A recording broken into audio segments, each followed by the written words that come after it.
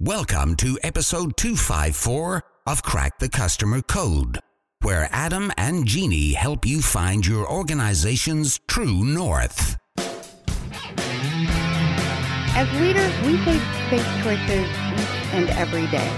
And our guest today, Rocky Romanella, believes it's not just the decision of what choice, but how we make the choice that shows the measure of a great leader. Yep, Rocky moved up the ranks at UPS, and he started part-time after high school and then worked his way through college. And those experiences led to understanding why balance is so important, both personally and professionally, and I think technically on the trucks too. I think they need to be balanced, right? This is important.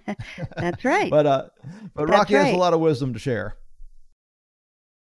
And I think your point about the trucks is valid because, of course, the name of his book is Tighten the Lug Nuts, and we talk a little bit about why that title is there. And Rocky is just a fun person to talk to, so I think everybody's going to get a lot out of this, so let's get right to it. Alrighty. Rocky Romanella is an experienced executive, CEO, and director, keynote speaker, trainer, and advisor, founder and principal of 360 Management Services, LLC.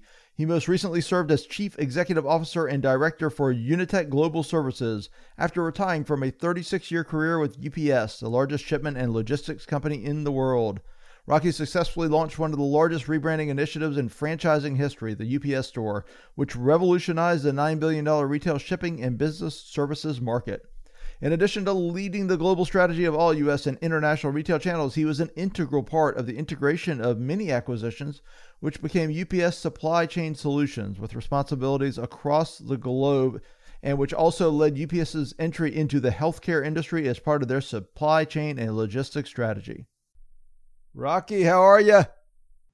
Very good, Adam. It's great to be on the show with you and Jeannie. Well, we are thrilled to have you here. And I think you are our first guest named Rocky. So that's special. Oh, thank you very much. We got to get the music in behind you. Dun, dun. I know we do, although we don't have the rights to it. So that's true. Yeah. Good point. Well, we're so excited to have you on here. And I think everybody's going to learn so many different things. But one of the things that I was pretty fascinated by was how you titled your book. It's Tighten the Lug Nuts. And of course, the subtitle is called The Principles of Balanced Leadership. And when you look at those two things, they might not jive, like what does tightening the lug nuts have to do with balanced leadership? So can you tell us a little bit about where that title comes from and your purpose with this book? Sure, absolutely. So those are two important concepts inside the book, named appropriately Tighten the Lug Nuts. And the first one we'll talk about is this concept of tightening the lug nuts.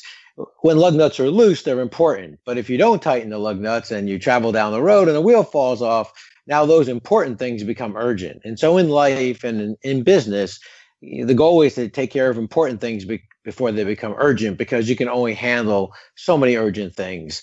So, and that's one of the problems is that, when you look at management teams, they get overwhelmed. It's because they had loose lug nuts. They should have tightened them when they were important. They didn't. Now they became urgent. And the concept of balanced leadership is this concept of balance in everything you do, both in your personal life and your professional life. Balance is so important. And I believe there are three key constituents when you look at your leadership and you look at your business, and those three key constituents are customers, people, and stakeholders, or share owners if you're a publicly traded company. And you want to make sure that you're in balance when you're making decisions. And I often say you think like a customer, you have your people feel like valued individuals, and you act like an owner. And so those are really two key concepts inside the book, Tighten the Lug Nuts. And the book was written, it's really a leadership book, and it's more than leadership in a business setting. It's leadership in your personal and in your personal and professional life. And because I believe leadership is something that we all have concerns about. And leadership is a concept that's not just reserved for, it only applies to certain people in business, government, or civic organizations.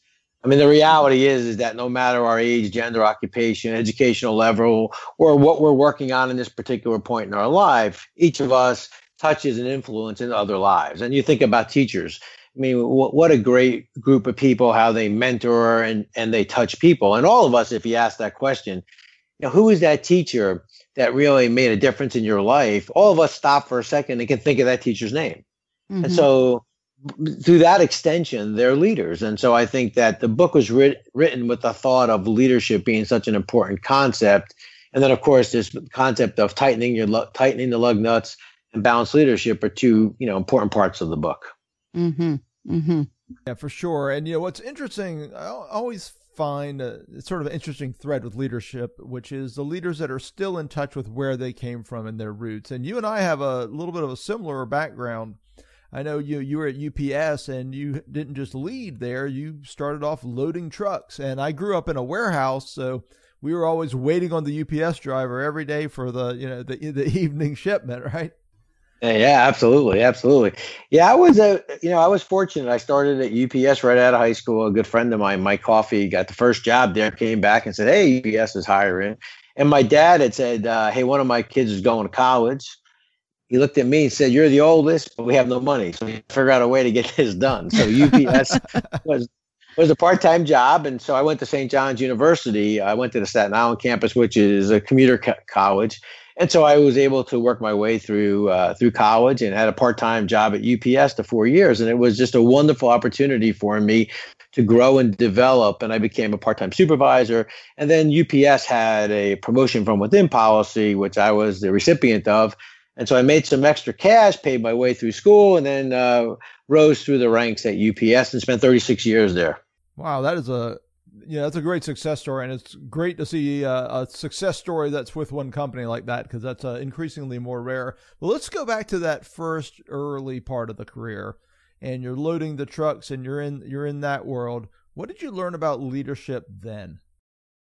Well, it's interesting because I started out, my dad, when I got the job at UPS, told me two things that have stuck with me and have become the core of my leadership and really kind of helped me through those early days at UPS. And so I get the job, I went to go through the interview process, sat down with my dad, and he says to me, "Hey, tell me about this job at UPS." So I tell him about the job, and then he says to me, "Hey, whatever they ask you to do, say yes, and then say thank you."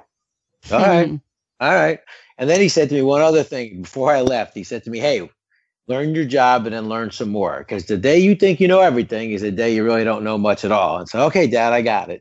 And so as I worked my way inside of UPS, no matter what job they gave me, I looked around and said, "Okay, who's the person here that knows the most? I got to know more than them, right? I got to know what my dad said, learn your job and learn some more." And then as I was moving throughout my career at UPS, and someone would say to me, "Hey, we got an opportunity for you in Chicago. We have an opportunity for you in Syracuse or New York," or the many places I moved. We moved across the country with the family. People would say, why'd you take those jobs? Well, my dad always said to me, "Whatever they ask you to do, say yes, and then say thank you." So they'd say, "Hey, we got a job for you in Chicago." "Okay, thanks." "Yeah, thanks." And I would think to myself, I remember asking my manager, "You sure you got the right guy? I mean, come on, really?" Gotta be somebody smarter than me to do this. No, you're the right person for the job. And I think that was another important concept that comes out in the book, and it's a concept that helped me throughout my career. And I think great leaders have this skill. You have to believe in your people until they're ready to believe in themselves. And so UPS saw more in Rocky Romanella than Rocky Romanella saw myself in those early days. And then as I became a leader, I remember that example and said, well, I see a person with high potential, a person that, I think can do more for our organization, but they may not be ready yet, or they may not have the confidence yet. And so you have to give them that confidence through your coaching, through your mentoring, and through your conversations with them. And then when they're ready to believe in themselves, you kind of let them go and you run, and you give them the authority that goes with their responsibility. So those were some early lessons that I learned as a part-timer that, from my dad, that I translated into, my professional life. Mm-hmm. Mm-hmm. It's funny because my sister was just in town, and we were chatting about how there were certain things that we just never thought were optional that other people think are optional, like having a job over the summer. Like that was just not, you couldn't just be like, "Nah, I'm not going to get a job." Like that was just not even an option. And so it's funny because she has children who are college age now, and she was saying, "Yeah, they act like it's an option." I keep telling them, "I don't think you understand. Like this is not an option at this point." Oh, I know. But it's great. It's a great lesson to know that, saying thank you and saying yes to opportunity can really lead to all these amazing things. And if you don't know that, it's easy to just get scared off, I think. So it's cool to hear you say that. And one of the things that you also talk about in your book, and when you're discussing, what you think are the values of great leaders, just like your dad, which you discuss. And one of the things that you talk about is a laser focus on customer needs. And that really stood out to me because, our modern world is chaotic and it's demanding, and there's usually too much to do and not enough hours to do it. So what do you recommend for those listeners right now who want to achieve this type of focus in their organizations, but, feel kind of overwhelming? Well, I think it really starts with you as the leader. And I think many times the confusion starts with the leader or the organization, because I always start with the first question: who's the customer?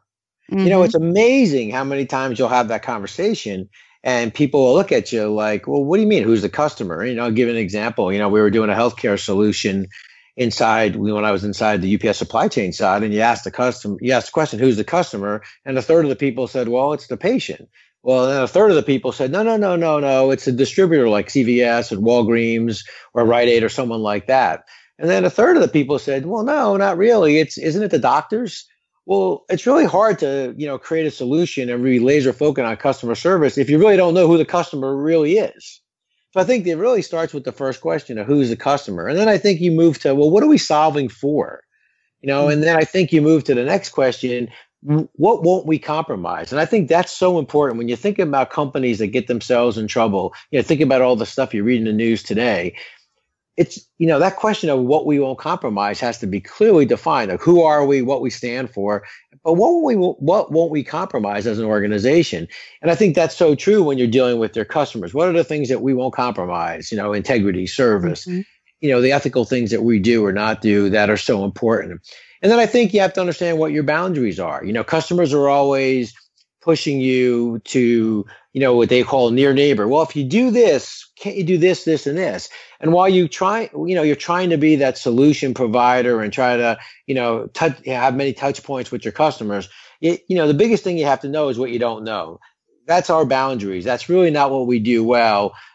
It's best for me to tell the customer, point that customer in a direction that gets them the better service. And even though you may be moving away from revenue or potential work, if you're not prepared to do it, you're better off saying to your customer, I'd love to be able to do this with you. I can do 80% of this solution, but this last 20% really belongs in the hands of the expert that needs to do that. So you have to know your boundaries.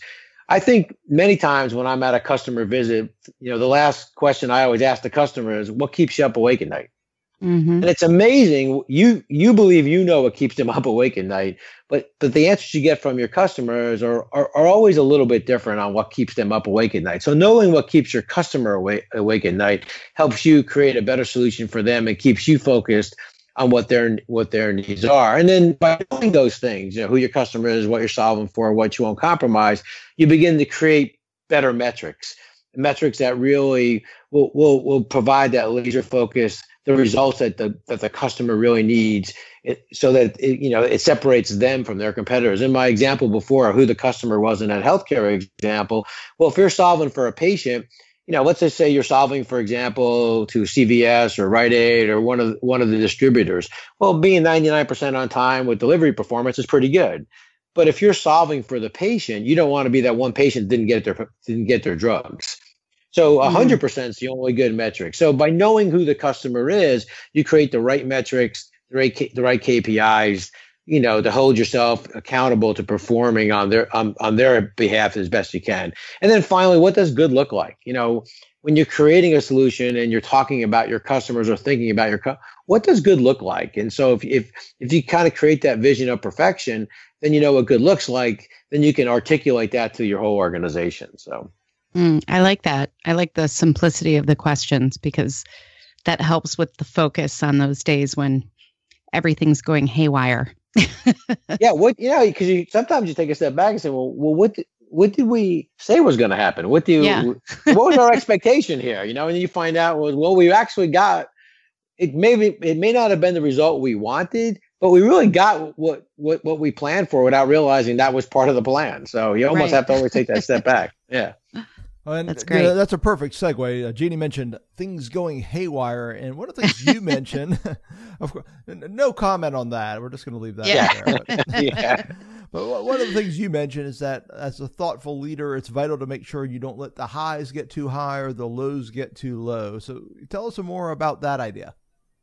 Well, that also reinforces that whole concept of balance, right? You really, student body left, student body right, swinging left to right. Extremes are never good when you're managing organizations or even in your own personal life. And so you're going to get really good news. And so you don't want to be out there, spiking the ball and dancing like you've never been there before. And then you're going to get some bad news. And so if you're the person that runs around, it's a miserable day, I can't believe this happened.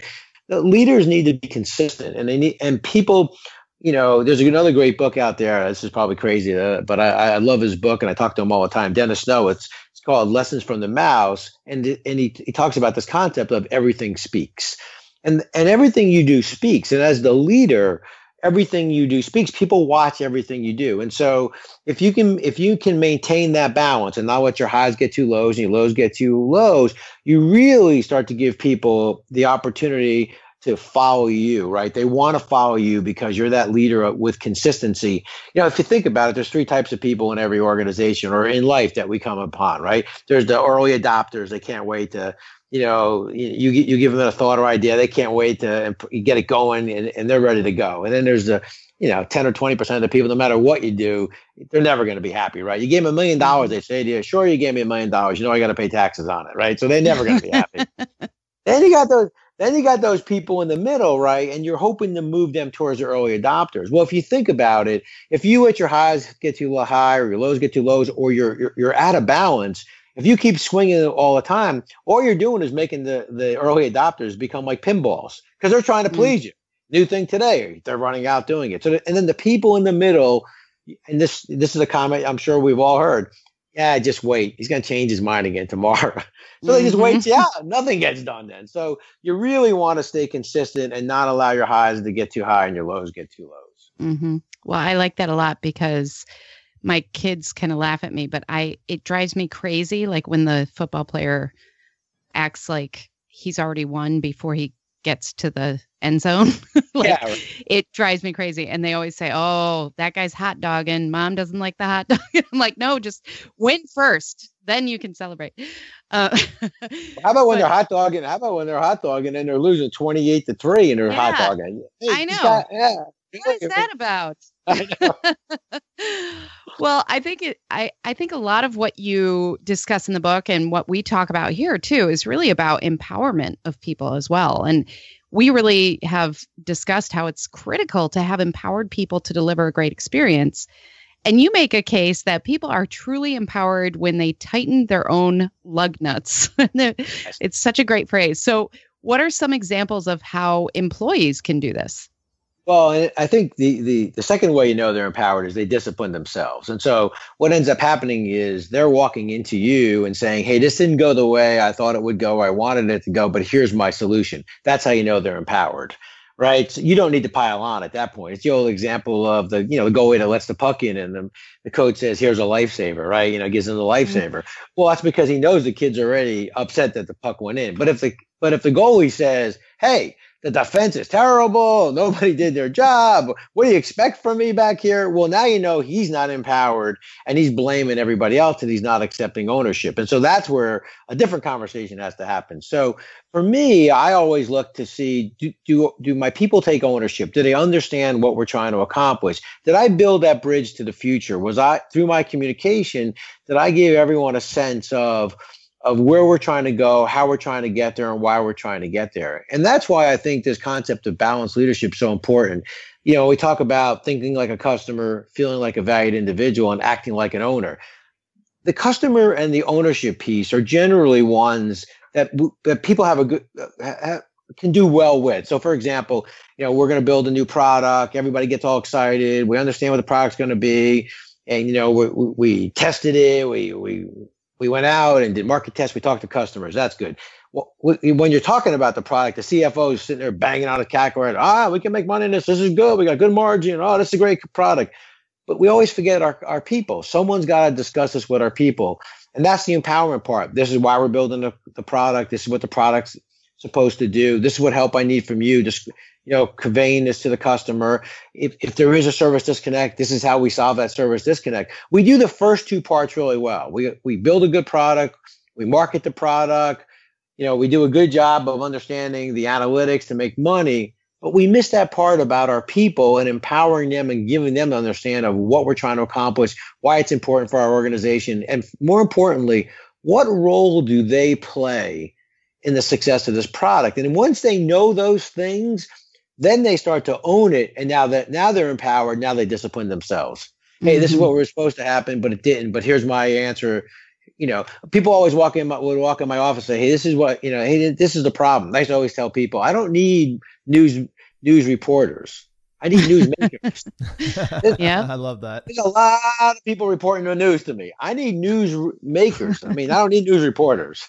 That's great. It's so true. Rocky, just for the record, let it reflect it is being recorded. I will be stealing that. Oh, you can use it anytime you want. Hey, that's the best part of the book. All the stories in a book, I tell people all the time, use them. Use any story you want in the book. That's what the book's all about. Oh, that's fantastic. And this is a good time, because this has been a great conversation. And I think, why don't you just let our audience know where they can find you, where they can find the book, and anything else you would want them to know to connect with you? Well, we have a website. It's www.60managementservices.com, which, by the way, for anyone out there listening, if you're going to create a domain, it always sounds really cool until you create it and it's way too long. So, yeah. How's the 360 working for you? I'll tell you what, I should have just had the number 3, the 3 numbers, 360, but I ended up with the number 3 and the word 60managementservices.com. And then, of course, we're on Twitter, Facebook, and actually, my sister just told me we're on Pinterest, which is really cool, and I think that's really nice. So for me, the book, if I have a just quick moment for you, we got Mother's Day and Father's Day coming up, and the book was written really in a grateful respect to my dad, who was such a great influence on me growing up and along with my mom, and my wife, Debbie, who's been such a great partner, friend, supporter throughout my adult life and my career. And so both of those are, such influential people in my life. And so, I got a call the other day from a few friends of mine that are like, hey, man, these are great Mother's Day, Father's Day. I'm getting this for my father because, you know what? I thought about after reading your book, I had a really good relationship with my dad. I just never realized it. I got him this for Father's Day. And another friend of mine called me up and said he's getting it for his mom. So for me, look, you write a book for business and hoping that you can make a difference and maybe something in that book could help someone be more successful. But the fact that someone would call, read your book, pick up their phone and call their mom or dad, or if their dad or mom has passed and said, hey, I thought about my dad and thought about the things, we did and talked about, and how so much of what I do today, I didn't realize it is a lot of the things that he or she taught me. Boy, that's the most rewarding part of writing this book. So it's sort of been the unintended consequence that has been the most exciting part of the book. So the book's a great read, but it's a great read when you're thinking about your parents. So I think that's pretty neat with Mother's Day and Father's Day coming up. You can buy it on Amazon, Barnes & Noble, online. It's print on demand. You get it within a couple days. So it's you can get it for this weekend for Mother's Day and certainly for Father's Day coming up. All right, all you mothers and daughters and sons across the land. Yeah. You have a new gift you can put in the gift wrapping. Well, thank you so much, Rocky. Really appreciate it, and best of luck with the book. Yeah. Thank you very much. Thank you very much. Thank you so much. It was a great conversation and a great read. So congratulations on the book, and we'll definitely be tightening the lug nuts around here. Well, thank you very much. Yes, there you go. All right, take care, Rocky. Excellent. Thanks so much. Thank you very much, both of you. It's so true. And I think we're all guilty of this. And so it's really important to hear that message again and again to remind us to take that moment to tighten things up, make sure it's balanced. And applying that to customer experience is absolutely vital. And yet a lot of leaders only act when there is a crisis. So I thought it was a great reminder for all of us. Proactive, Jeannie. We're just going to leave it with that. There Boom. it is. All right. Well, we're sure you had some great takeaways from this discussion with Rocky too. So please let us know by tweeting us, Facegramming us, Insta-chatting us, whatever it is you'd like to do it and we will be there. Yeah. You're all about Snapchat, Exactly. right, Adam? Well, we so appreciate you being here. So thank you so much for listening to Crack the Customer Code, a proud member of the C-Suite Radio family. If you like C-Suite Radio, then check out C-Suite TV and watch in-depth interviews with business content for C-Suite leaders and entrepreneurs. It's all on demand, so get insider secrets by going to csuitetv.com. I'm Jeannie Walters, and you can learn more about me and our customer experience investigation consulting at 360connect.com. And I'm Adam Toporek, and you can learn more about me and our customer service workshops and training at customersthatstick.com. Until next time, take care of yourself. And take care of your customers.